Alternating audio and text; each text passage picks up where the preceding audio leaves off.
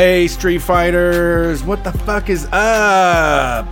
Wednesday night, time for a street fight. You know what it is, the basement show, the original shit. Brian and I set out about 8 years ago to create some disruption and dissent in this world. Tell people to not stop following Republicans and Democrats and working together to create something better. So we're here so that we can have a horizontally organized party of folks across the entire flat earth to get together and create something better than what we got going right now. It simply starts with a radio show out of the heart of it all, Columbus, Ohio, 614 area code. I'm Brett Payne. He's Brian Quinby. We are the #1 anarcho-comedy radio show on any station across the nation. I have been enjoying the Three Frogs IPA from Elevator. We just recorded a bonus show where we watched What Would You Do on Patreon. So I'm ready to go. I'm feeling it. I'm excited about wrapping things up when it comes to our tour. We're going to be in Texas in October. You can see us in Austin, Texas on Monday, October 14th. You can see us in Oklahoma City on Wednesday, October 16th. Dallas, Texas at Sons of Herman Hall. Dream venue. My goodness, it's just like out of history. I love it. One of my favorite places to see things. That's going to happen on Thursday, October 17th. And then in Houston, Texas. And I'm telling you what, you go see these other shows in Austin and Dallas and Oklahoma.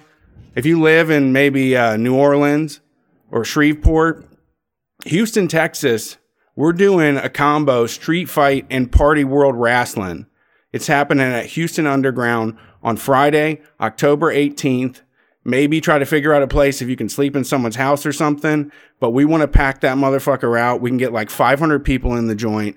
It's going to be a huge party. Street Fight Radio is happening early. We're going to do our show from like 7:30 to 9. And then Party World Wrestling is doing their thing from 9:30 to 11. And you better believe we're going to get in there and get down and dirty.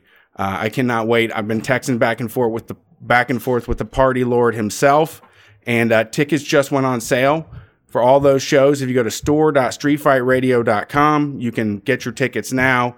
Get on the list. We do not sell actual tickets.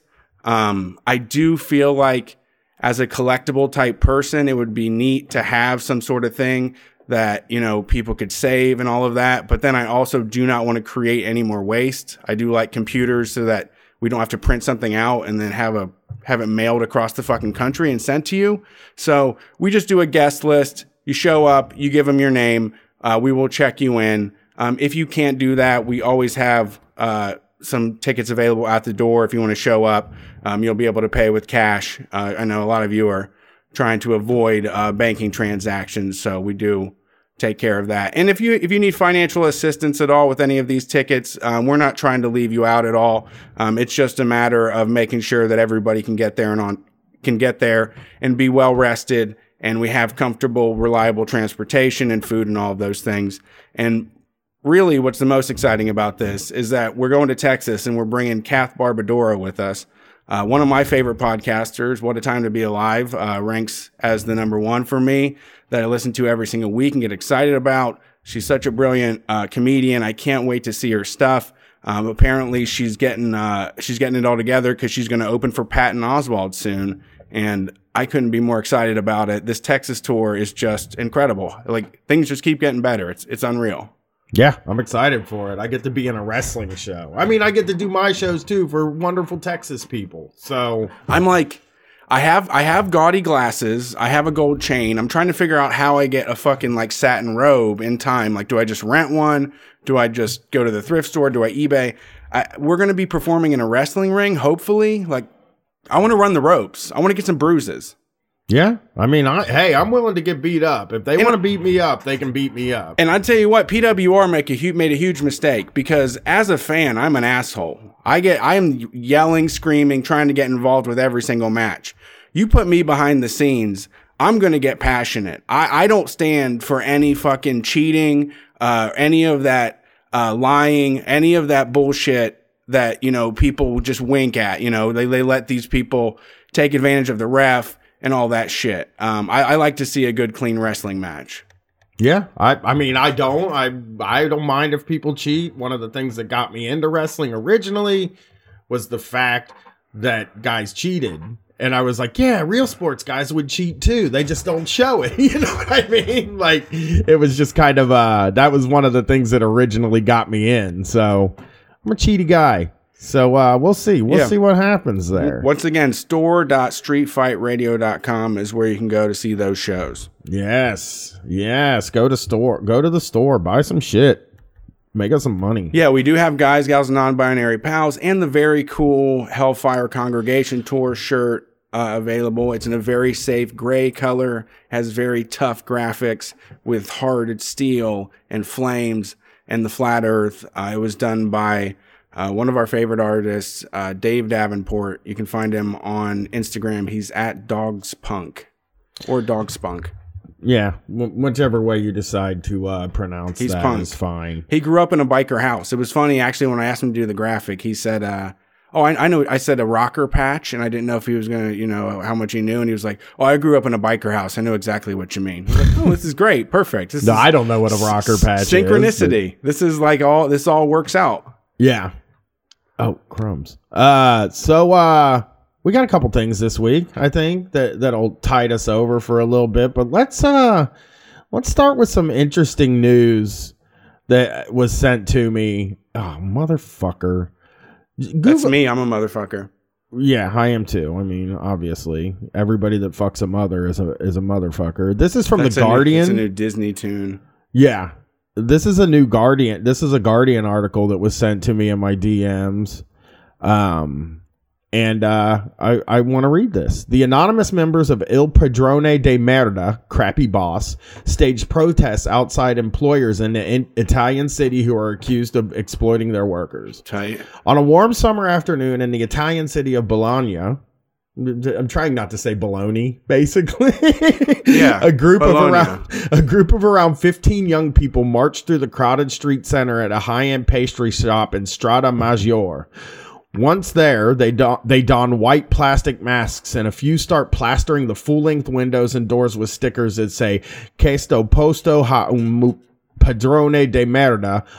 First of all, I'm Spanish. Yeah, I did Spanish courses, and this is Italian, so I don't know how to say it. Okay. This place has a crappy boss, is what it means. Okay. While an activist with a megaphone reads testimony from an employee who says he hasn't been paid for months. Nice. As curious passersby stop and watch, the owner confronts the protesters, trying to grab the megaphone and dislodge the masks of some of the protesters. When he calls the police, the group quickly disperses. I guess I want to clear. I want to make sure that people are following what this is in Italy. There is a group of people who put on white masks and they point out crappy bosses and they march around. Yeah, it's stickers that said this place has a crappy boss, like a notification sticker. Right. And that is like a good sticker to make. That actually is a sticker that you could get, if we just had piles of those stickers for people to get if they have a crappy boss to put on the outside of buildings. Because I mean, the first thing I thought about this was man, every restaurant and every small business is going to have one of these signs. Well, I mean, yeah, it doesn't make sense. And it should be more common. And I would say the fact, I don't know what it is like. I don't know what the culture is like over there, but I do feel like this should be happening more often. It's not. If your employees get to the point where they're doing that, you earned it. Right? You brought this upon yourself. You were the boss. You could have treated these people in a way to the point where they wouldn't plaster the front of your fucking business and throw a fit like this. Right. People are generally pretty easygoing. People put up with a lot of fucking bullshit. We talk about it on this show every week. Yeah, people will put up with a lot of shit. And if people are showing up outside of your business and they're telling people how bad you are, the problem is with the small business tyrant, a type of person that I'm 100% an expert in, they would never take this as advice. They would just hire they would rather just hire all new people than change the way that they do things. But the fact is, if more people knew that the people that own businesses were bad, then they would not go to those businesses. If that makes sense. Like it's kind of there is solidarity out there. I think that people do feel solidarity with people who are in bad situations. We just kind of don't have a way to tell each other who is bad. Like people who don't make a ton of money, or maybe even like low wage workers or restaurant workers or people that work in retail. They don't really have they don't have a place to talk about these kind of things. They don't have a place to form a general consensus of what a good place is and what a bad place is. Yeah. Because I don't think people are that unreasonable with what they want from a boss. Yeah. Yeah, I mean, one of the horribly confusing stand-up routines I tried to do like forever ago when we were doing that revolved around the idea of setting up a fund so that people could get a job like meter monitor and do it terribly, and we would give them money when they got fired until they found a new job. We would just make sure that they go there and salt or whatever. I feel like with the amount of fundraising that goes online right now, we should be like the way the Trillbillies did with that strike. They were able to raise a considerable amount of money for the people that were on strike for that coal. And if folks were to make a big, bold stand all together, I believe that it's very obvious that there is money available for that. I mean, we would obviously support something like that, Yeah, yeah. I think the thing about this that I really like, and let's go ahead. Sorry, but do you see Chris Caesar? I didn't actually. He came out with it. He was trying not to be an asshole, but he worked for the Boston Smoke Shop, which is probably we frequent smoke shops all the time, right? Like all around town. Yeah. But the guy that ran it was like a fucking sex trafficker and stopped paying people and shit. And he just aired all this dirty fucking laundry about him all over. Wow. And tagged all these people and is just spreading the word. And it's at this point, it's what else are you going to do? We have lost so much ground when it comes to employment that this is a way to put them in front of the customer. Right. I want it to be look, Street Fight is a way that people can talk about this kind of thing, but it's not a really good kind of underground type of communication. And it would be really great if we could figure out a way that people can trade information, because there's just no information on a lot of jobs.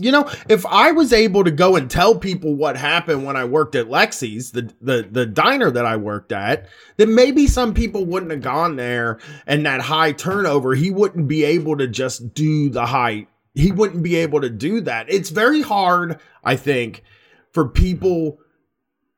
It's hard to organize anyway, but it's also very hard to even find out what the bad jobs are. There's not a big board somewhere that we can go to. And the thing is, when you're working these jobs, like the jobs I had when I wasn't a podcaster, that information would be vital for a lot of people. The information of what am I getting set up for. You can do that a lot of times with tech jobs and with higher paying jobs. What am I in for? That you can Google it. There's Glassdoor and stuff like that. And we kind of really need one for service workers and people who do, labor and stuff like that. Because it is hard. The Strada Maggiore protest was one of many held since the Padrone di Merda group was set up in January in Bologna, a wealthy city known for its food and its university. The group targeted 16 businesses over the following months, mostly restaurants and bars. Renowned for lasagna, tortellini, and tagliatelle al ragu, I don't know what that is. An inauthentic variant of which is known as spaghetti. Okay, whatever. Who cares? The city has a lively and growing dining scene with more than 400 restaurants, pubs, and cafes in the central zone. Yeah, one for every 37 residents. So, it's a bit. So they have skills that are in demand. They can go somewhere else, right? They can go get a shitty job anywhere else. But this person is like the worst. I mean, the worst of the worst. I'm sure they are used to a shitty fucking situation living in a town like that, you know? Oh yeah, and I think also it's really one of the things that they don't talk about is like a lot of the workers in a place like that do have a certain amount of skill because they're working in, I mean, all labor is skilled. I'm not saying, but I mean, like pastry chef is like a hard thing to be. It's not the easiest thing in the world. It's a hard to just become. This is the central fight of our existence. This is really, I mean, at the end of the day, regardless of how ugly someone's like theoretical politics are, whether or not we respect somebody that can coordinate food that gets ordered and brought to our table, you know, in a timely manner, like that's it. Like we do not respect that in any sort of regards. We do not pay or provide anything for people that provide that service. Right. You know? And here's another interesting... It's treated as like a punishment job to make you work harder to go somewhere else. Yeah. And it says the combination of education as food and food has earned Bologna the nickname La Data La Grassa. And that means the learned, the fat. And means a ready supply of students as cheap and easily exploitable labor. Which, living in a city with an enormous college campus... that the way they exploit those people that go to that school it's horrible. I mean, on top of just the landlord shit, the slumlord stuff, all of that shit, UPS, the jobs are bad. You're working at PJ's, a place that serves sandwiches with fucking hot dogs and French fries.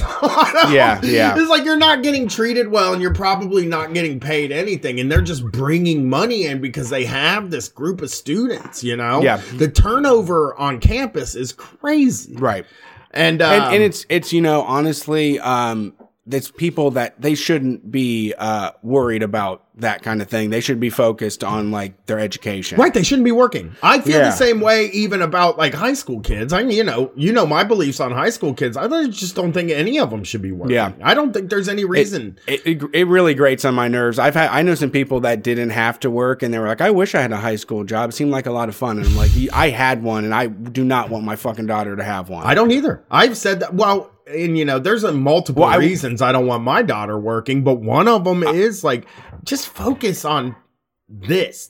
School and growing up, there is enough going on there that you can just spend your time focused on this. I signed up for 18 years. Yeah. You know what I mean? Just let me deal with the 18 years. Yeah, you don't have to be on your own yet. Yeah, and it's like also, you know, teenage girls at fast food restaurants and at retail and stuff just are treated. I mean, it's got to be a lot worse for them than it was for us. Absolutely is. And it was bad for us. You're held hostage. You're uncomfortable. You don't feel like you have any power. And it's a horrible situation. Yeah. The university students are especially vulnerable to illegal benefits-free employment because they need to pay for their studies and see it as transitional, says Francesco Di Vicenti of the Philchem's trade union. The situation has worsened over the past decade because hard-up parents are giving less and less money to their students, says one of the Padrone de Merda activists who uses the pseudonym David. The Padrone de Merda movement started after a group of young Bologna residents started to share stories of their work experience and saw they were very similar, says one of the founders, a university student who uses the pseudonym Barbara. Which is like a Burgerville thing. It's what we even do here. It is the thing that is almost what cured me in a way. That's one of the reasons this podcast has been good for my mental health, because it was like, oh no, I'm not like just a loser that can't work. I am part of the problem, I'm sure, but I'm not the whole problem. Like I am not the whole problem in these situations. Yeah, I mean they need failures. They need you to fail for them to profit, right? Yeah. The group's first action targeted a bar accused of sexual harassment of employees. Yeah. Then we opened the Facebook page and received many more reports, Barbara continues. For example, there was a pizzeria that changed employees every 3 months, and where the owner insisted on being called La Signora, the lady. So they just like, call me the lady. Yeah, she's just like, I'm in charge here. I'm the big boss. that's the small business tyrant thing. I mean, and chefs are even like bigger tyrant. Like there's a lot of like, we talk about the small business tyrant so much, and I think we make it the manager of the place. Well, there's a lot of different configurations, really. Right? Yeah. And when it comes to restaurants, what we found from all the TV that you watch, from all the stories, from all the lived everything, you know that there are people that have a passion for food, and they work and they grind and they build something up. And then there are folks that are like able to get a few $100,000 and are really just were like, I would love to own an ice cream shop. I would love to do a Asian fusion. They just get it in their mind. And so they will find like a bulldog. They will find someone that's like fucking cruel to mean and be like, this is a perfect manager. You know, I can be on autopilot. Yes. I'll just sit in the office, or I'll sit at home and watch them on cameras while this person abuses the shit out of everybody that comes through here. Right. The things I've heard about a lot of chefs have been brutal. Like the treatment, my sister came up as a chef and like did a bunch of different jobs and worked for a bunch of different restaurants and has told me stories that shocked me. And you have to put up with a lot. Working for people that seem nice when I meet them, and then when they're working, they're, kicking mop buckets over and fucking screaming at you and making you do shit by yourself and not helping and shit like that. And it's just like the way they yell it, the way I felt very early on, because it's something about dues paying for a job like that to me that bothers me, because they're not paying you to pay your dues really. And they're treating you like crap. And it's not like some guarantee that when you get out on the other end of paying your dues, you're going to make a bunch of money. You probably won't usually, so treating people like using, like in a lot of restaurants, they use the fact that people want to be chefs, that people want to move up in the restaurant and maybe someday have their own thing or develop their own menu or do something. They use that against people the same way, radio stations use it against radio talent, journalists, like journalism institutions use it against journalists. It's like, well, I can just get somebody else in here.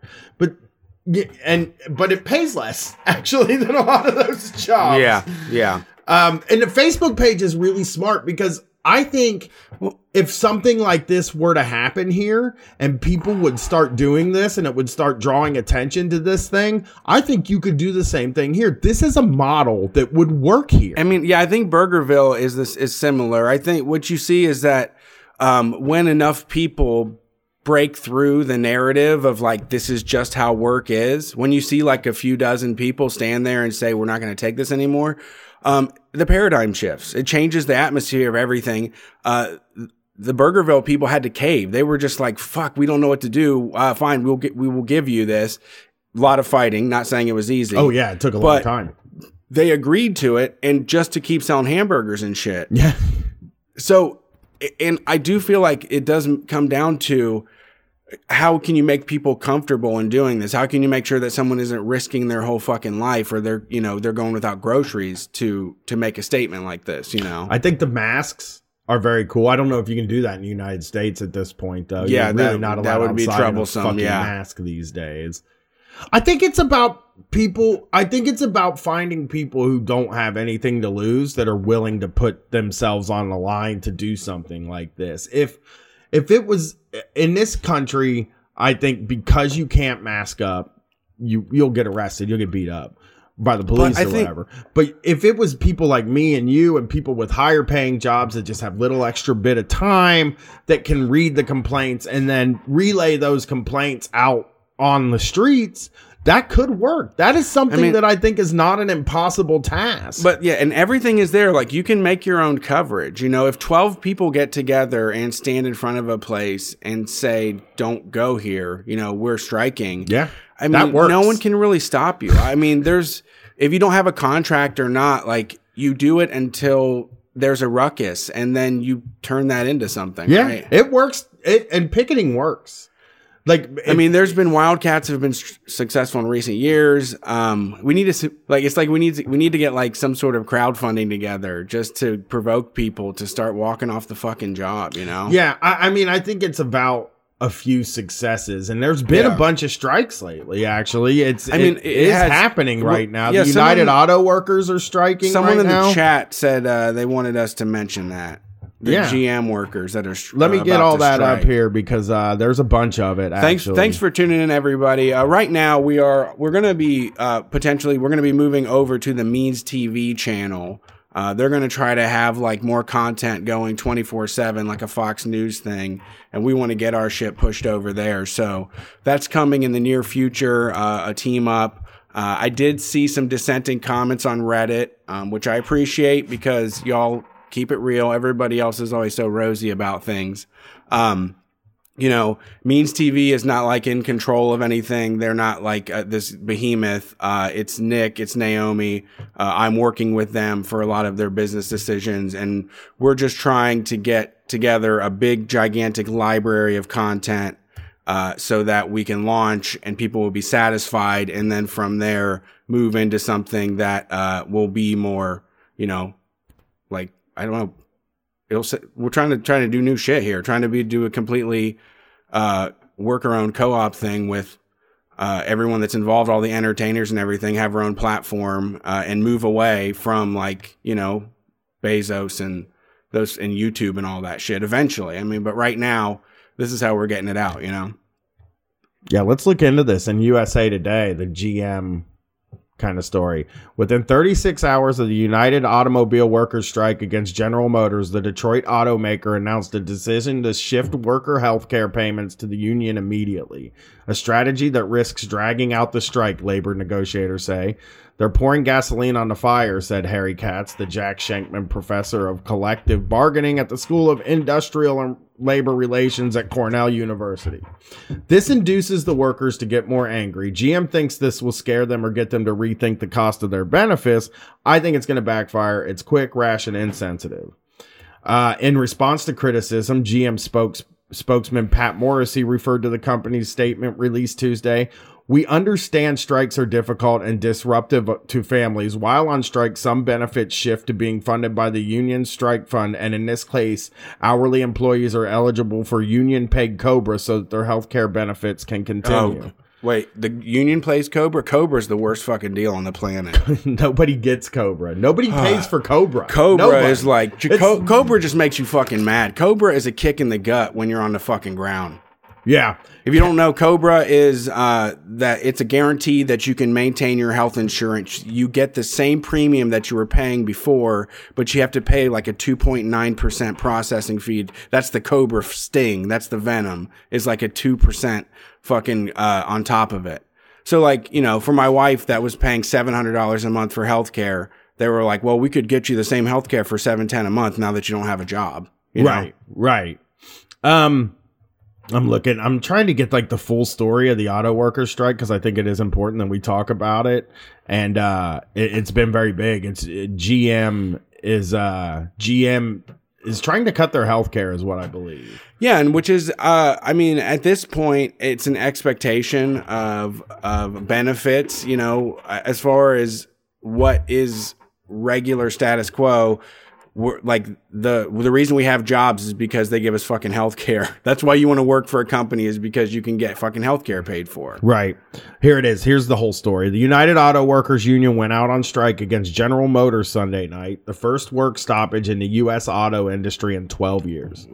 The union's nearly 50,000 hourly, full-time, and temporary workers walked out at 31 GM factories and 21 other facilities spread across 9 states, mostly in the center of the country.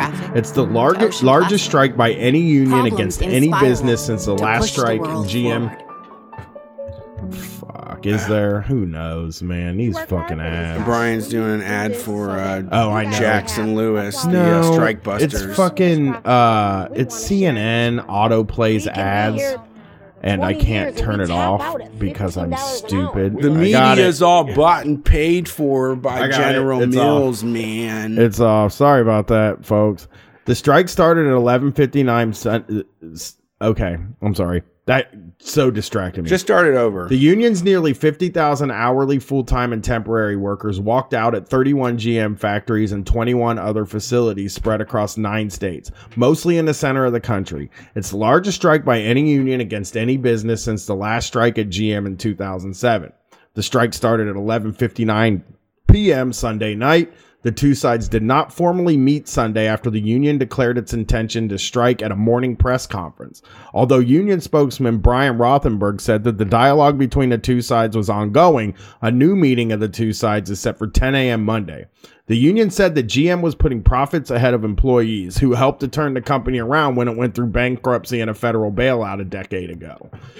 I believe that. Yeah. I mean, everybody had to bail out GM. We all had to chip in to bail out GM. It wasn't anything their genius board did or anything like that. Right. You know, But I don't think GM took a bad deal though. Didn't they go bankruptcy? Ford paid their people through. I don't remember what GM their deal was. Who knows? I'm just saying. Someone correct me. I'm just saying the GM. I'll give you a gift if you correct me. If you tell me the deal. Sorry, the union is seeking higher hourly wages, lump sum payments, and a better profit sharing program. It also wants GM to agree to limit the use of temporary workers and give them a clearer path to permanent employment. Love it. In addition, the UAW says the two sides are far apart on other issues, including healthcare benefits and job security. That's an important thing that this union is really grabbing, that is good about this strike, is because a lot of times some of the antagonism toward union comes from temporary workers, people who come in and work as a temp in some of these factories, and then there's no real clear path to get hired on. It's just kind of like, well, you can apply in 90 days, I guess, if you want to. And then, you know, it causes the temp workers to have problems with the union workers in the way of like, oh, you know, they don't have to do this, they don't have to do that. And it really does cause like a schism between people that have the same interests pretty much. Right. You know, and there really is like in a lot of these factories. I worked at Bed Bath and Beyond warehouse at Bath and Body Works warehouse, and I did a few other jobs where I was a temp to hire, and that path is so muddy. And so many people I know that have done temp work or contract work, they just use them for cheap labor for 3 months and then kick them out the fucking door, because that's what they do. Yeah, I was gonna say the workforce at that point should be like, you know, we're relying on X amount of people. Like they should just be on. We should have them as regular employees so that we can continue to maintain production numbers. Like right, like bring it like temps do make sense in a voluntarious world that I dream up in my mind. But it's like, but like for holiday seasons, for, you know, when there's certain times in the month when you need them. But if you constantly have temps, if you constantly are hiring, that's what we always had 100 temps hired at the fucking warehouse. Everywhere it didn't matter when it happened. I mean, like they were just always there, and it was like you're using them to bag clothes because you don't want to pay. I make $12.50 an hour. You pay $11 to their owner that then pays them $9, and they bag clothes. Yes, absolutely. I mean, I did the Bath and Body Works. I was a temp there, and I was making $7.50 an hour. I don't know what the other people that were working were making, but I think it was like significantly more than $7.50 an hour. And they were making us work the mandatory overtime and, you know, kind of letting the employees off because they didn't want to pay the employees for their time and a half. They would rather pay us for our time and a half. And I've seen that happen at countless jobs. The cable company is a really good example of using temp workers to squash any union stuff, because at the cable company it was like, okay, we could theoretically go on strike, like if we wanted to. The service workers and the installers and maintenance could go on strike, but they have a ready amount of temps in that they could just bring them in and just do the work and just get the work done. And it's the job's the same at the cable company. At least it's like every job is kind of the same and the quality is the quality, and that's just what you get. So, and it's not a hard thing to learn. So I think the temp stuff, I hate temp work and I hate contract work and I hate independent contractor work. I just think those two things are two of the worst things that's happening. I mean, right now. I did mystery shopping, and it was horrendous stringing it all together. And I was conscious of like how much gas I'm burning up and how much time I'm taking to drive around and do these things.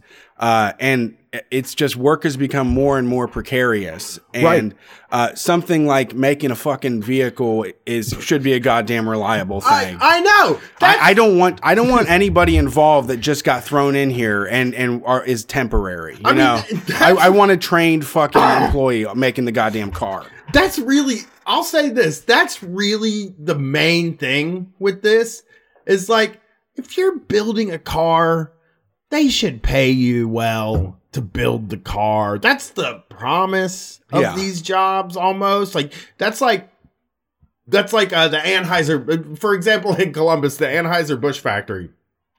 The promise is that if you can somehow work your way into that job, you're going to get paid a bunch and you're going to be taken care of because there's a union. And that's the same thing with the Honda plant in Marysville, Ohio. That was one of those jobs that everybody talked about when I was growing up. I'm going to go to Marysville and I'll just temp and get a job, you know? But I knew so many people that drove to Marysville every day, about 45 minutes out of town. I knew so many people that drove there every day for 3 to 6 months. And then they would be like, we'll extend your temp another 3 months, but we can't hire you yet. We'll extend your temp work another 3 months, but we can't hire you yet.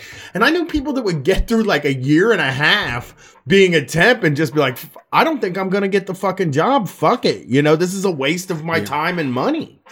Yeah, it's awful. It's because, you know, greed took over and people decided that they could outsource a lot of the production of stuff that we all want. So we're having it all made somewhere else and then sent over here to save a few fucking dollars when there are people that are ready to sign up for things, and you should just pay them to take care of it. And we should pay the price to make sure that the someone that goes to work and puts together the fucking glass on my new fucking Dodge Charger is not stressing about their fucking security at work. They're not like fighting for like the number one position amongst a bunch of crabs in a bucket as a temp. You know, I also do agree with you on the thing about like they do send the jobs to other countries, obviously, but it seems like even when they keep them here now, they make it so there's a smaller amount of employees than there are temps and contractors. We did watch the first half of the Obama warehouse fucking documentary, and there was an auto glass manufacturer that was paying $30 an hour. It closed down, and then someone came back and they were making like $13 an hour. Yeah. And like it's absurd. It's just not acceptable. And like the more that this stuff spreads around, I hope we can have this conversation. I haven't seen anybody throwing a fit. I just think they're going to ignore it, you know? The auto worker thing is like... People that read Atlas Shrugged, they're probably having a meltdown. They're a little worried right now. Well, let's take a look a little further into how this is affecting people. General Motors said it made a substantial offer, including higher pay and profit sharing, along with investments to bring new group. You know, General Motors, a really good thing that we could do is just take the whole place away from you. We all just share the profits. Right. That's a move that I like. It said it offered to commit to invest $7 billion in coming years to preserve 5,400 jobs. Okay, that's not... Like, that's a commitment to pay your employees for 7 years. That's like not a thing that like your offer was to just pay your employees for 7 more years. Yeah. You know, it also promised a solution for 2 of the 4 plants currently slated for closure, one in Detroit and another in Lordstown, Ohio. The company did not say what the solution would be. They're going to offer them the chance to move to keep their job, or they're going to offer them to be temps. That's what they're going to do. The solution is always either, oh, hey, yeah, you can move for this $20 an hour job if you want to move like somewhere else in the country and you know, I don't know what the amount of money is that you move for, but it ain't a $20 an hour job. You know, you're making $100,000 a year before you're starting to think about moving for your job. Yeah. Like, what is the number, really, to think about moving for your job? Like, the only way I'm thinking about moving for my job is for $500,000. I might move across the country to do something, Well, you know? Well, when we moved from Columbus to Dallas and from Dallas to DC, every time we moved, Erica's employer paid for it. Yeah, but it's like, what is it worth how many jobs are it, like, as a general sort of laborer sort of thing? Like, is that the type of thing that you move to do? You know, like, to work in a factory, you move to work in a factory, you just cut yourself off from your support system and your family and everything, you know, and you just go and you're like, okay, fine, now I live in Lordstown, Ohio, I guess. You know, I don't think that's a reasonable thing to ask people to do. You know what though? My dad was he laid fire brick, and he was like a journeyman when I was a kid, and he traveled around the country building like these gigantic kilns, like the size of our football fields and shit, for industrial use. And like the work, you know, he had to eventually stay home as we got older, and the work started drying up, and he was looking at stuff like there was no more raises. All of a sudden, you know, like the front office was just saying it's real tight right now. And he looked at, you know, switching jobs, and it was like a really fucking shocking thing to do. You know, it was like, I feel like some folks do get in a way, like really just want to do one thing. And I mean, I understand it, you know? Yeah. And you'd like, you know, you might move. If I wasn't a homeowner and I was renting a fucking house, and there was my $20 an hour job was moving, and I didn't have to learn everything all over again or start at 12 somewhere else. Fuck, I'd move for $20 for sure.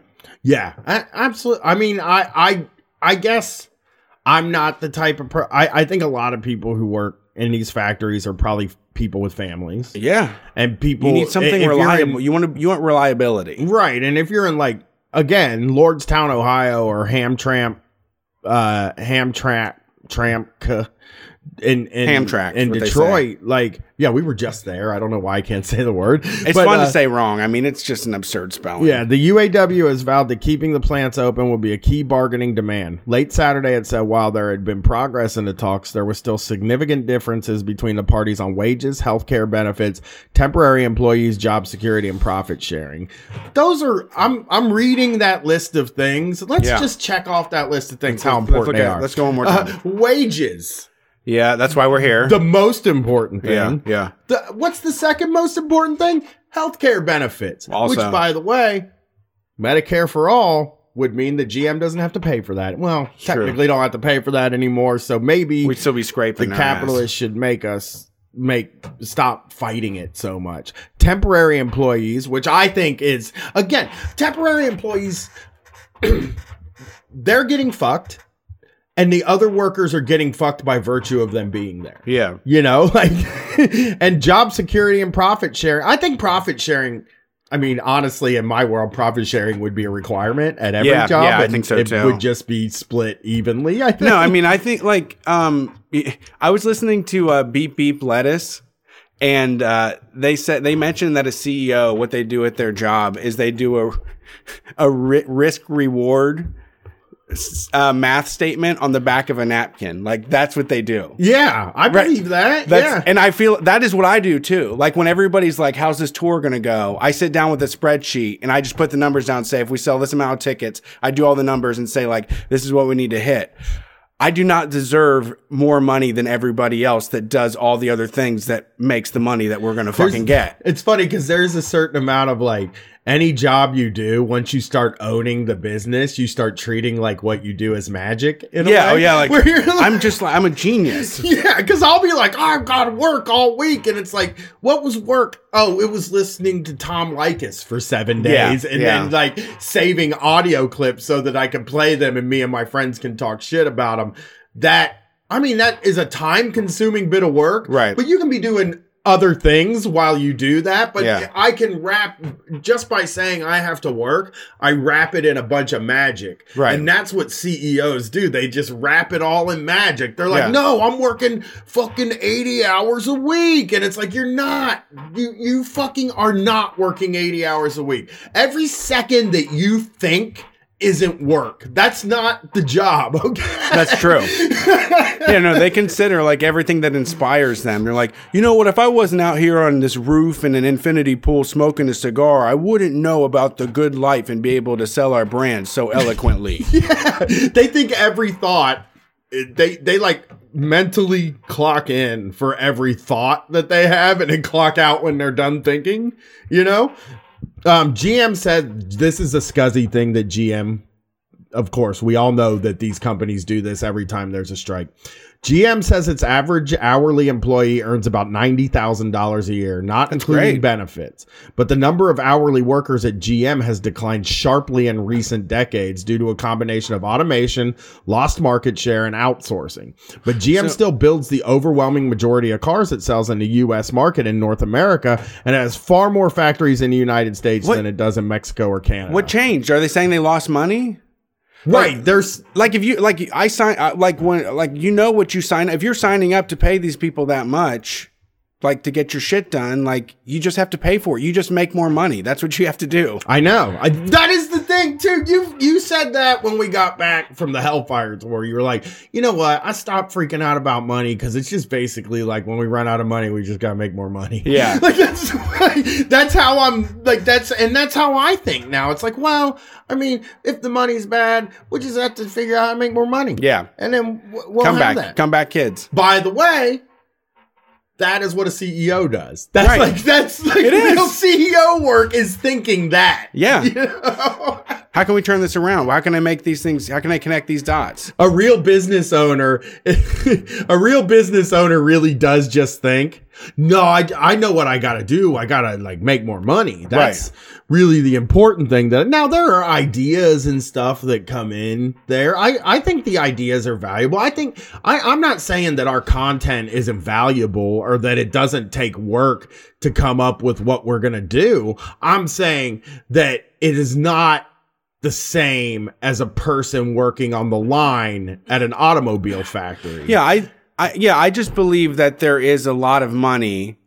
Like 90 grand is probably, you know, for a couple dozen employees, it's probably less than a third of what some people in the board make. You know? Oh yeah.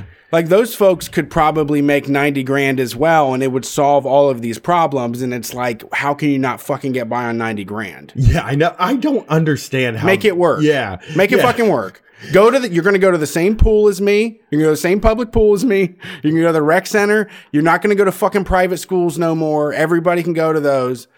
Get fucking used to it. I'll be straight up. I could live very nicely on 90 Everybody grand a could. year. I know. I mean, like with 90 for grand one a person year making for that. me, Yeah. that we're just looking at it like a CEO. If we were like, hey, CEO, you make $90,000 a year now, they would have to downgrade their life a little bit. But if you said Brian Quinby, if you said Brian Quinby, you're making $90,000 a year now, I would actually be able to like upgrade. Yeah. I would not be able to spend that amount of money if That's I a lot. You'd be like, I feel like a piece of shit because I did actually start a savings account. You know, I feel really bad about it. I'm investing in the future. Stocks, you know, kind of make sense now. Yeah. Now they got a little extra money. Yeah, no, I'm not getting in the stock market. I'd rather just play roulette, to tell you the truth. It doesn't it's make the same any sense. game, you know? It was the need to save money for those efforts that GM halted operations at 3 U.S. plants, including the assembly line in Lordstown, and announced plans to shut the Hamtramck plant in Detroit factory last year. But negotiations came as the union is hit by a scandal involving misappropriation. I'm not going to read that part. That's not what we care about. Last week, the Detroit News reported that the union's president, Gary Jones, was the unnamed union official. Okay, yeah, we're not going to read about the indictments. You know, whatever happens with the union happens inside the union, and that's all I'm going to say. So I guess today, again, the GM decided that they were going to cut off their health care and make the union responsible for the health care 3 days into the strike, which I believe that sounds like that's like an evil tactic. But the thing that I like is that like union people who are standing on a line, union guys, gals, and non-binary pals who stand out on a picket line, they understand what the business is doing, probably better than a lot of us do, for sure. And that is like a good plus. I mean, it is nice to see people striking and that they're not company men, and I think I saw another strike too. I want to give big up, but cool for the UAW. Well, I mean, keep it rolling. You know, I recorded a bonus show with Nick from Means TV, the first episode of Small Business Tyrants, and he talked about being a kid and getting involved with GM ad campaigns. And how they would have like a budget of like $500,000, and they would do all these lavish things and shoot that shit. And he saw it just get whittled down and down to the point where he was like dealing with a budget of like $90,000, $30,000, and just trying to squeeze everything out of people. Yeah. So, yeah, I think and like those talents of like video editing, of like graphic design, have been like overtrained. We have a lot of people that can do that stuff and are competing and are getting paid less. They're trying to do the same thing with coding by getting everybody doing that.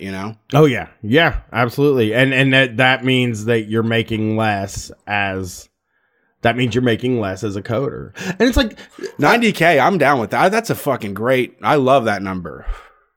What, $90,000 a year is like a good. Well, it's because it's like maybe you like flip baseball's memorabilia on the side to get your $100K. If you want to get $100K, you're almost there. There's a little bit of effort, but 90 with healthcare, everything, man, fucking settled. Like, I love it. Yeah.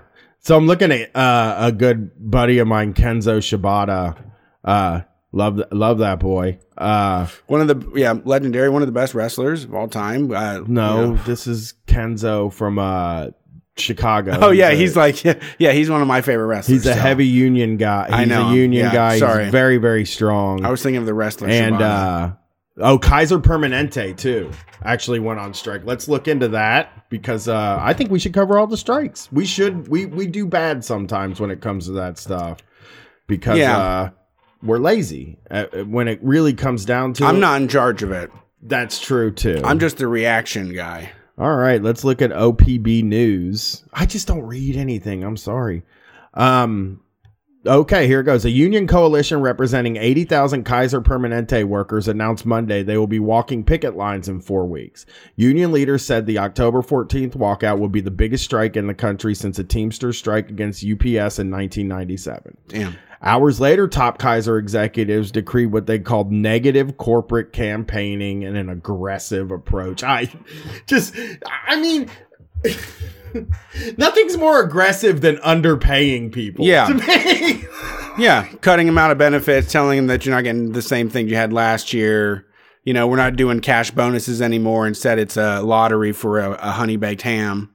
Yeah, the Coalition of Kaiser Permanente Unions says it's planning a nationwide strike to last 7 days over alleged unfair labor practices at the medical nonprofit. The union said the NLRB charged Kaiser with failing to bargain in good faith. Union officials laid out a set of 4 priorities that they're aiming for, including, let's do it, a true worker management partnership. That's one of those things I always talk about. Wouldn't it be great to just not have managers?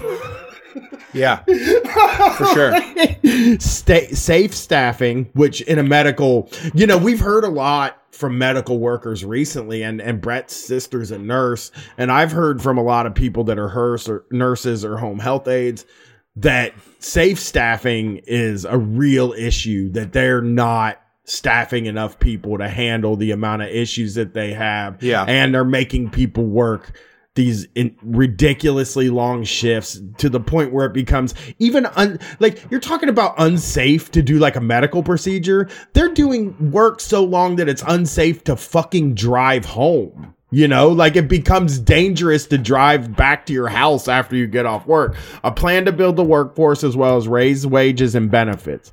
The union statement went on to criticize Kaiser practices such as raising rates for patients, not treating enough patients with low income, and allowing high executive salaries, included a reported $16 million annual salary for the nonprofit CEO, Bernard J. Tyson.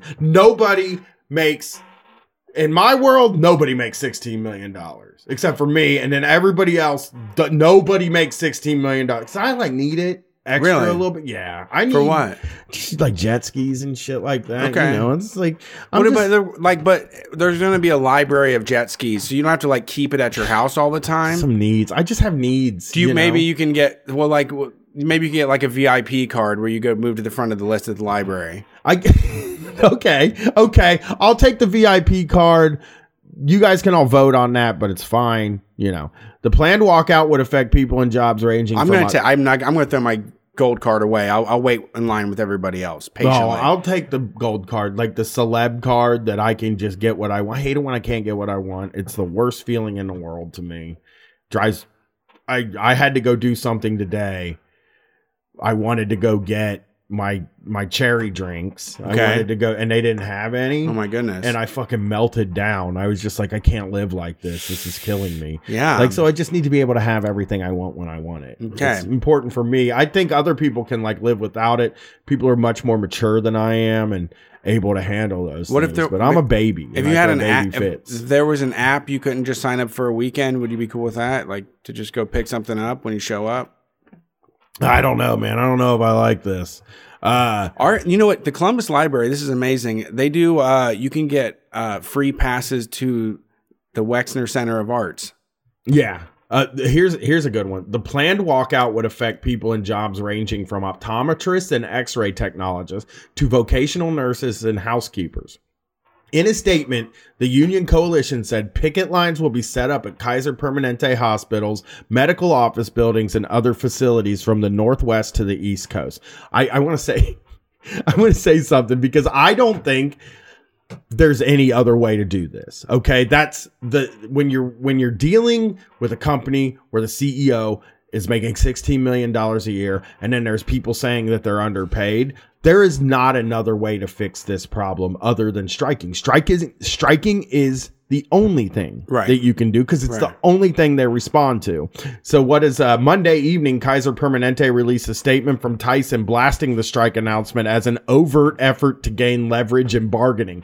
Yeah. No shit. We never have leverage. Right. Like, that's the thing. Like, they think it's fair that we have any leverage at all. Like, no, you're not allowed to stop working. That's unfair. You have to always work. It's like, no, we're not going to. Whenever the workers get any sort of leverage, they're like, oh, this is bullshit. Okay, I'm supposed to be the one that tells you all the stuff. Boss, you know how that works out, you know? I hope that they get this taken care of. Obviously, you don't want them to strike. And, but if they do, you know, hey, go on strike. Striking gets the goods. That's what I'm going to say. I mean, I think it is catching on. I would love to see a lot more of it, but it is inspiring. And I know people are down with it. I think that more folks understand it, and we need to make it as normalized as possible and get it happening fucking everywhere. Right. And if you are in the UAW or if you're in one of the Kaiser unions, feel free to call us on Sunday. Feel free to DM me. We'll get you through on the lines. I'd love to talk to you about the actual situation and what it looks like for the workers there. Yeah. Let's take a look at another story about workers. Tesla factories are not as safe for employees as Tesla would have you believe, according to a report from RevealNews.org, a nonprofit news operation based out of the Bay Area. The company reportedly misreported injuries at its facilities in Fremont, California to make things seem better than they actually are. Company officials labeled toxic exposures, muscle strains, and repetitive stress injuries as personal medical issues or minor accidents requiring only first aid, lowering its official injury count. This is that God shit. Like when you subscribe to the idea that there are these superhuman people that are above us, CEOs or tech geniuses. These people are just as fucking stupid as us. They forget their keys sometimes. They are not alpha level. They aren't prepared for everything. And this does feel like a thing where we're going to save people. We're saving humanity. We're making the car of the future. It's electric. It's so safe. You don't even have to, the computer takes over and it's safer than, there's no human error. And so the people that make it have to die a little bit faster than the rest of us. This is from New York Mag. I wanted to say it's an article by Madison Malone Kirchner. Among the more baffling details in the report, this is what I wanted to get to, Brett. Among the more baffling details in the report, there are several sections about how Elon Musk's personal tastes appear to have affected the factory's safety for the worse. His preferences were well known and led to cutting back on those standard safety signals. Musk apparently really hates the color yellow, don't we all? What? So instead of using the aforementioned hue, lane lines in the factory floor are painted in shades of gray. Fuck. No, you can't do that. Yeah, in a factory, dude. You can't do that. I know. I've worked in enough like warehouses and shit to, yes, I've worked in a factory too. I'm going to be uncool, and I'm not going to say, sometimes there has to be rules. And like when there is giant power equipment, you need bright yellow lines to say where the fuck you shouldn't be. Not gray. Gray is the like worst. All the color. warehouses I worked in, they had yellow. Like that's how that kept you in line. That's how you didn't move here. You didn't go there. You're not going to fucking run somebody over. A gray line is fucking absurd. It is absurd. And yellow is a good color for that because we're already conditioned to never cross a yellow line. Yes. You know, like we're very much like when I'm driving a car, I feel like there's almost a wall on the yellow line. I mean, I agree with Elon Musk about one thing. Yellow is a bad color, but it's also a color that assaults your eyes in such a way that it makes you more safe. Yeah, you know? Brian likes more tonality. Yeah. So instead of using the aforementioned okay. He is also not into having too many signs or the beeping sound forklifts make in reverse. God damn it, dude. Yeah. There's fucking humans here and this stuff is heavy and like I don't like there's no some of the safety stuff is ridiculous, but then again, if like a box of jeans that weighs 100 pounds falls on your fucking head, it could break your goddamn neck. Right. And I think the thing about it also is I saw somebody fucking drive their cherry picker into the wrong place and have a high tensile wire smack him in the back of the fucking head. Yeah. I've seen some fucking nasty stuff. And it's like, that's outrageous. Fuck that guy, man. Even if some of the safety measures seem ridiculous to you, it's like, I would rather them be more ridiculous than they need to be than less ridiculous than they need to be. I mean, the idea that he doesn't like the sound of forklifts backing up that is almost as absurd as the fucking not having yellow lines. Like that is fucking dangerous. I can't. Those things are already quiet. And when you're walking around sometimes, if you don't have your head on it, I mean, you could get hit by one. It's a little overboard, but I do not want to get fucking hit by one. Yes. Yeah, it's obnoxious. It sounds terrible. Sure, I can understand. Fuck, aesthetically. You know? Yes, aesthetically. Yeah, I don't want to hear a fucking siren in my ear, but if there is a 2-ton vehicle coming towards me, I'd want to know. Yeah, I also, just reiterating, he also doesn't like having too many signs, which is another thing. It's like, you got to put the signs up. I know that sometimes the signs seem ridiculous. Yeah. Again, I know that sometimes the signs seem ridiculous, but sign makers need the work anyway. You might as well just have the signs. The signs are fine. Yeah. You know, people need signs. It's fine. If you don't like signs, put TVs on the wall and then you can make all the different designs you want and shit. He's just completely not, he has no fucking experience doing that job or making those decisions and shouldn't be involved with that at all. Oh, I agree. It's just a matter of time before somebody gets killed, a former safety lead said of the conditions in the factory. One employee attempted to call attention to these problems before eventually resigning. A few months into her job, White became so alarmed that she wrote to a human resources manager that risk of injury is too high. People are getting hurt every day, and near-hit incidents where people were almost getting crushed or hit by cars is unacceptable. In her March 2017 resignation letter, White recounted the time she told her boss, Seth Woody, that the plant layout was extremely dangerous to pedestrians. Woody, head of the safety team, told her that Elon didn't want signs, anything yellow, or to wear safety shoes in the plant, and acknowledged it was a mess, she wrote. That's the genius Elon Musk, by the way. I have made fun of Elon Musk on Twitter and been screamed at by none of the people in our circle or people anything. Would wash his fucking feet. I know. I know. None of the people in our circle, but like Rick and Morty people fucking love him so much. He's a messiah. Yeah. Like he just gets to sit and have people tell him how fucking smart he is, and he's like not doing anything. No. He's not inventing things. He's having other people invent things. It's not him that's doing, and who Yeah, he cares? got started scraping money off of digital transactions, which is like easy to do. It's like, oh yeah, you want to pay each other? Sure, I'll take that money and hand it to the other guy. I'm just going to take a little bit myself here, but sure. Tesla, in a post on the company blog, denies all the allegations in the report. Seems like that's hard to deny, and like, how do you deny that you don't have that? Like, they run in and paint everything yellow and hang signs up? Well, now we know how to defeat the motherfucker, right? He revealed his weakness. All we have to get is one of those shipping containers and paint it yellow on every fucking surface and then throw him inside of it. Right. Until he goes insane. Hopefully he gets run over by a fucking forklift, really, when that he's would walking be the around best. the factory. Like, yes. That's the way to get rid of him. We need to start a Twitter campaign that's like, Elon, be in your factory. You need to be more hands-on. You need to be walking around that very unsafe environment. Where are we at here? I think we can do one more thing here, and I think we got. I got this story I saw earlier this week. Okay, get out of my face, man! I don't want that. I don't want to subscribe to the New York Times. It's the last thing I could ever want to do. Okay, the New York Times website is being a real huge pain in the beans. I don't read enough of it to actually care about if I use my articles. One Border Patrol agent in Tucson said he had been... Sorry, go ahead. I got some what? advice for you, but go ahead. Oh, I lost it. One Border Patrol agent in Tucson said he had been called a sellout and a kid killer. In El Paso, an agent said he and his colleagues in uniform had avoided eating lunch together except at certain BP-friendly restaurants because there's always the possibility of them spitting in your food. An agent in Arizona quit last year out of frustration. Caging people for a nonviolent activity, he said, started to eat away at me.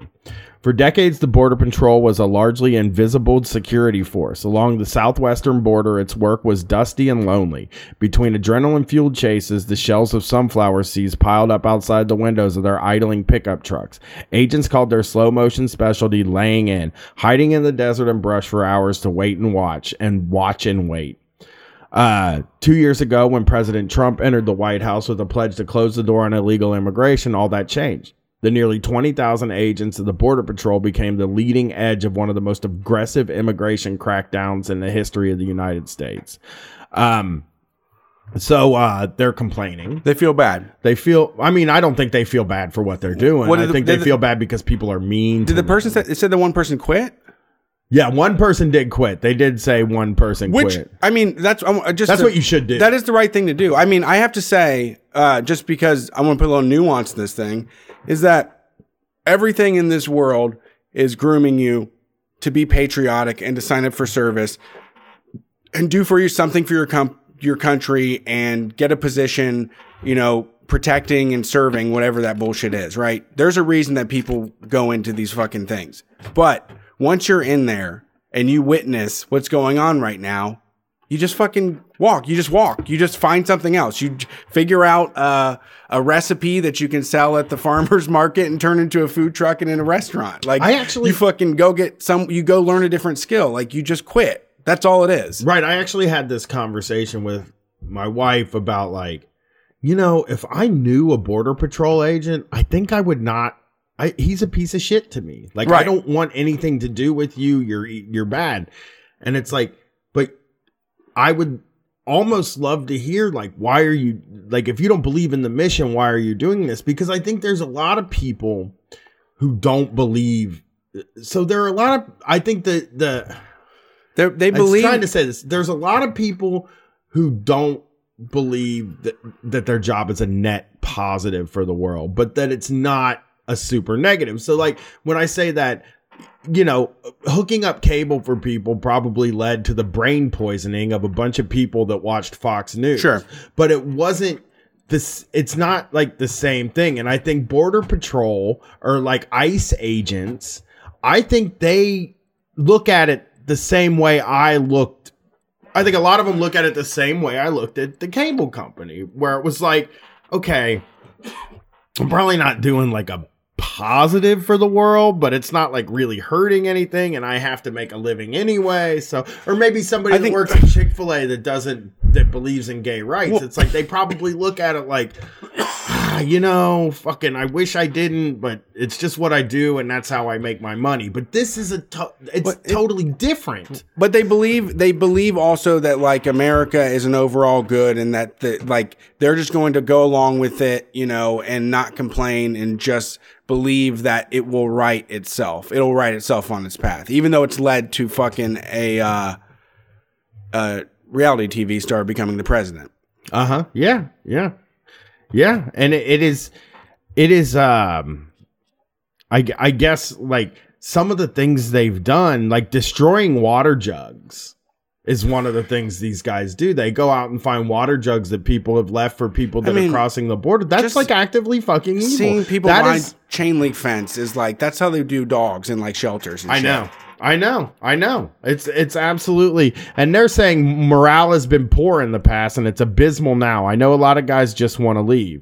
You got to do that. That is what you have to do. You don't give them shit because they don't deserve a something from us. They don't deserve fucking to get paid off because that is an immoral job, and you leave that job is what you do. Yeah, you turn your life around. Yeah, you I guess do something else. I mean, life is long. I mean, you can learn, like you can change and make mistakes. I mean, I made mistakes in my life, and I think that at this point, you just have to not do it anymore. Right.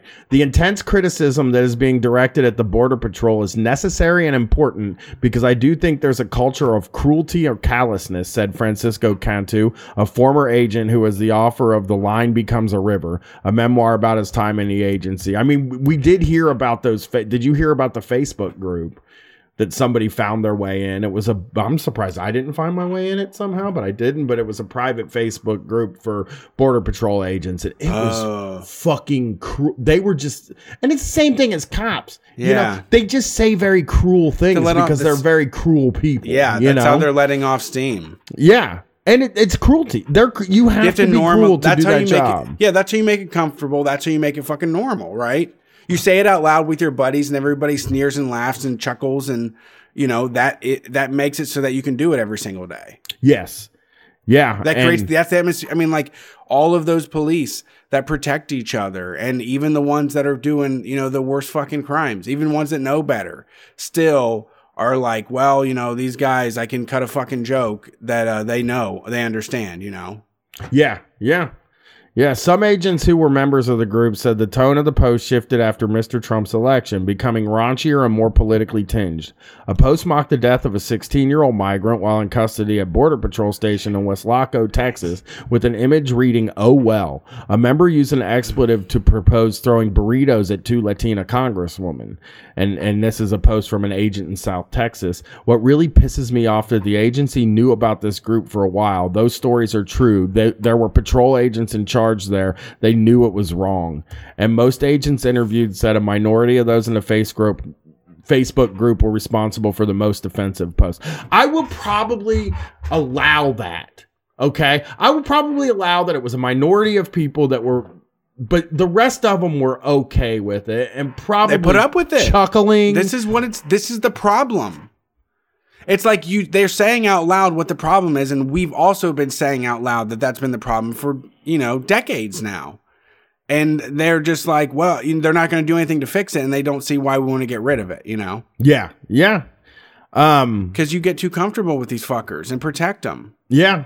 So I just wanted to do this story because what I want to say is keep treating them like garbage. They deserve it. And quit your fucking job. If you're Border Patrol, quit your job. It's not a moral fucking job. It's immoral to do that job. Yeah. And there's no excuse for it. And you are doing the bad guys' work. You are absolutely, if there's anything, it's ICE and Border Patrol, even maybe above like just the local cops, but ICE and Border Patrol are like evil organizations. You're working for the actual fucking bad guys. Ruining people's lives. Yeah, yeah. And killing people. Yeah. And killing people. That too. Absolutely. Letting people die. It's all there. I mean, just doing all of the cruelest stuff, like all the stuff you read about when you read about these like evil governments or whatever, they're like actually out doing that stuff. Right. Yeah. That's the thing that you should. At what point does your morality kick in if you're one of these guys? You know, because you start thinking There's about pals too. Yeah, And binary pals. Well, when you start thinking about that old thing we all say where it's like, if I was around for slavery, I would have not been okay with it. You know? And these guys are like these guys are like okay with what they're showing doing up for it. Yeah. You know? No, there's cool. a lot of support. There's a lot of people that, support them and back them. And we have a big fight ahead of us. And I think a lot more people don't like them. Sure. I do think that the majority of us are sick and tired of this shit. It's like one of those, I think this and the war on drugs are two things that I think if we really took the country's temperature, the regular people's temperature, I think they're sick of this, they're sick of the war on drugs, and they just want health care. Like that's all they want. Those are things that we have to do. I mean, of course, ending wars and shit like that is important. I hope we don't go to war with Iran. I keep seeing it, and people smarter than me think it's going to happen. So let's, start organizing against that. But it's like those are the three things people care about. Those are the three things that need to be remedied right fucking now. Yeah, and it's even it's just the stories are all awful, and then nothing is just about it. I did a 5K last weekend for CRIS, which is Community Refugee and Immigration Services in Columbus, Ohio, and they get people resettled here. And I'm not into the patriotic thing, but it was just very sad because there was a woman with her children, and her husband worked as a translator for the military and was unable to come over. And was risking his life by being over there because he fucking worked with them. And there is just paperwork and bureaucrats and people that don't give a fuck that is leaving that guy fucking stranded over there. And it was really fucking sad to see, and there were several people that shared stories like that. And it was unreal. So if you have some extra money, send it to chrisohio.org. They do a lot more than resettling troops, but. Right. Brandon Judd, president of the National Border Patrol Council, said, I love this. This is good. I just had a relative 4 days ago send me one of the nastiest emails I've ever had in my life. How bad of people we are. How taxpayer dollars should not be used to abuse individuals. It's like, that is a job. That's my job. If I had a Border Patrol person in my family or my circle of friends, I would be nasty to them. Tell them they're like shitty. Yeah. So, that's the show this week. Yeah. And a little piece of advice. If you want to beat the paywall, outline.com. Okay. So if you're over your reads for the month or you want to get around something, I'll never get there. Go to outline.com. You can copy and paste an article. It'll cut out all of the ads. You don't have to worry about any pop-ups. Check it out. I fucking love it. Thank you for supporting and listening to Street Fight Radio. If you're watching us on the stream, we're going to be moving it around, going to Means TV at some point. Don't know exactly what's going down, but there is a lot of bonus content coming through on Patreon, patreon.com/Street Fight Radio. You can get the Shocktober content happening, in a couple weeks. It's October. Brian and I recorded an episode about Tom Likas. Me, Brian, and Felix Biederman from Chapo Trap House did a wonderful show last night that was like over the top and really good. And I can't wait for everybody to hear that. And that's happening in October. You can see us on the stream. Thanks for everybody that chatted. I was in there with you. We appreciate all of this. We hope to spread this mess across the U.S. and we'll be there in October. We're going to be in Texas, October 14th, 16th, 17th, and 18th. Look us up, store.streetfightradio.com for tickets or streetfightradio.com for like the full explanation, more shows. And for those of you that want to know the song that closes out, we can't put it on SoundCloud because they scrape the data and they will take it down if they see a licensed song. So streetfightradio.com is the only place that has the name for the closing song. I appreciate all your love and support. You can find us on social media at StreetFightWCRS. You can find Brian on Twitter at MurderBrian. You can find me hanging out mostly on Instagram on the Street Fight account and on Twitter as well recently. We will see you on Sunday. We're going to do a call-in show. Get ready, 9 p.m. Eastern time. We want to hear your stories. I'm Brett. He's Brian. We're the #1 anarcho-comedy radio show on any station across the nation. Brian, I'm trying to wrap this thing up. What are you doing? You're holding these people up. Well, I want to do something for our buddies. Okay. My buddy and me. The Trillbillies are going to be in Cincinnati, Ohio. Okay. On September 29th. Okay. At the something yacht club. Pretty close. Yeah. I think their venue changed. No, that's the change. That's the change. The yacht club place. Yeah, I think we could get there. Maybe we'll be there. I think we're gonna go and check it out and bring our wives and hang out and check it out. Lee Baines is a rock star. Lee Baines is a fucking rock star. One of the best people on the planet. Same with Tom and Terrence, both just a couple of rock stars. And here's the thing, we're gonna go out there and we're gonna view this thing, and we're really one of the main reasons we're driving down there is they're saying there's gonna be some special guests at this show. I want to see some good shit. 2 special guests, that's. Who would, I can't believe it. They're probably bringing some big guns. Heavy hitters out there. That's all I'm going to say. Yeah. It's a secret. We haven't been informed yet, but I think people in Cincinnati, come and see who the guest is. Maybe it'll be something that you're very into if you're listening to this show. Us and the Trillbillies have a similar aesthetic, so, Can't wait except to get for down. Tom has a way better voice than either one of us will ever have. But fair. There you go. So, yeah, go to the Trillbillies Twitter, and they've been posting it a lot, and come out to the show and hang out with me on a night where I'm at a bar with my friends and I don't have to work. Yeah. Peace and hair grease.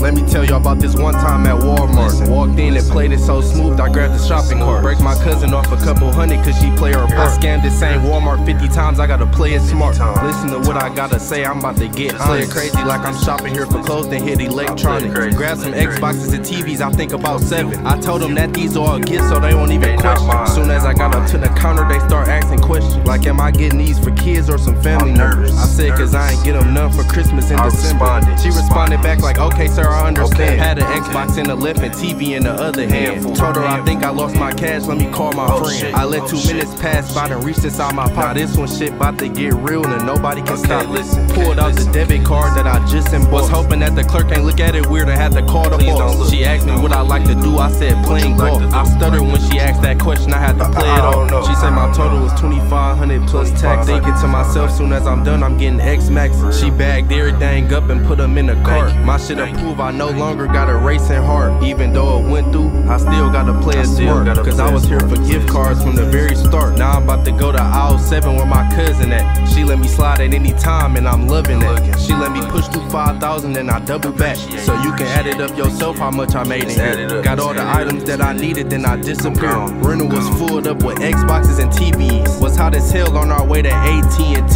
Plus I had my Bluetooth MSR on the back seat. Too hot to take the freeway, we took the back street. I'm lucky we ain't get caught on our way to the phones. Walk in smooth, I gotta go through these same steps. But before I walk in, I gotta take a breath. Walk up to the counter, can I apply for iPhone X? All my profiles got good credit, so I be paying less. $400 down payment, but I ain't even stressed. I love a profile with 700 credit score, cause I can grab 4 iPhones, then grab some more. If I was doing it online, it'd be way quicker. Punch however much the fees get next day shipping. They catch me somewhere where my plug next day flipping. Off of this nigga alone, I made 6 figures. I get 1,000 every Jack, he in Mount Clemens. Let me tell y'all about this one time at Walmart. Walked in and played it so smooth, I grabbed the shopping cart. Break my cousin off a couple hundred cause she play her part. I scammed this same Walmart 50 times, I gotta play it smart.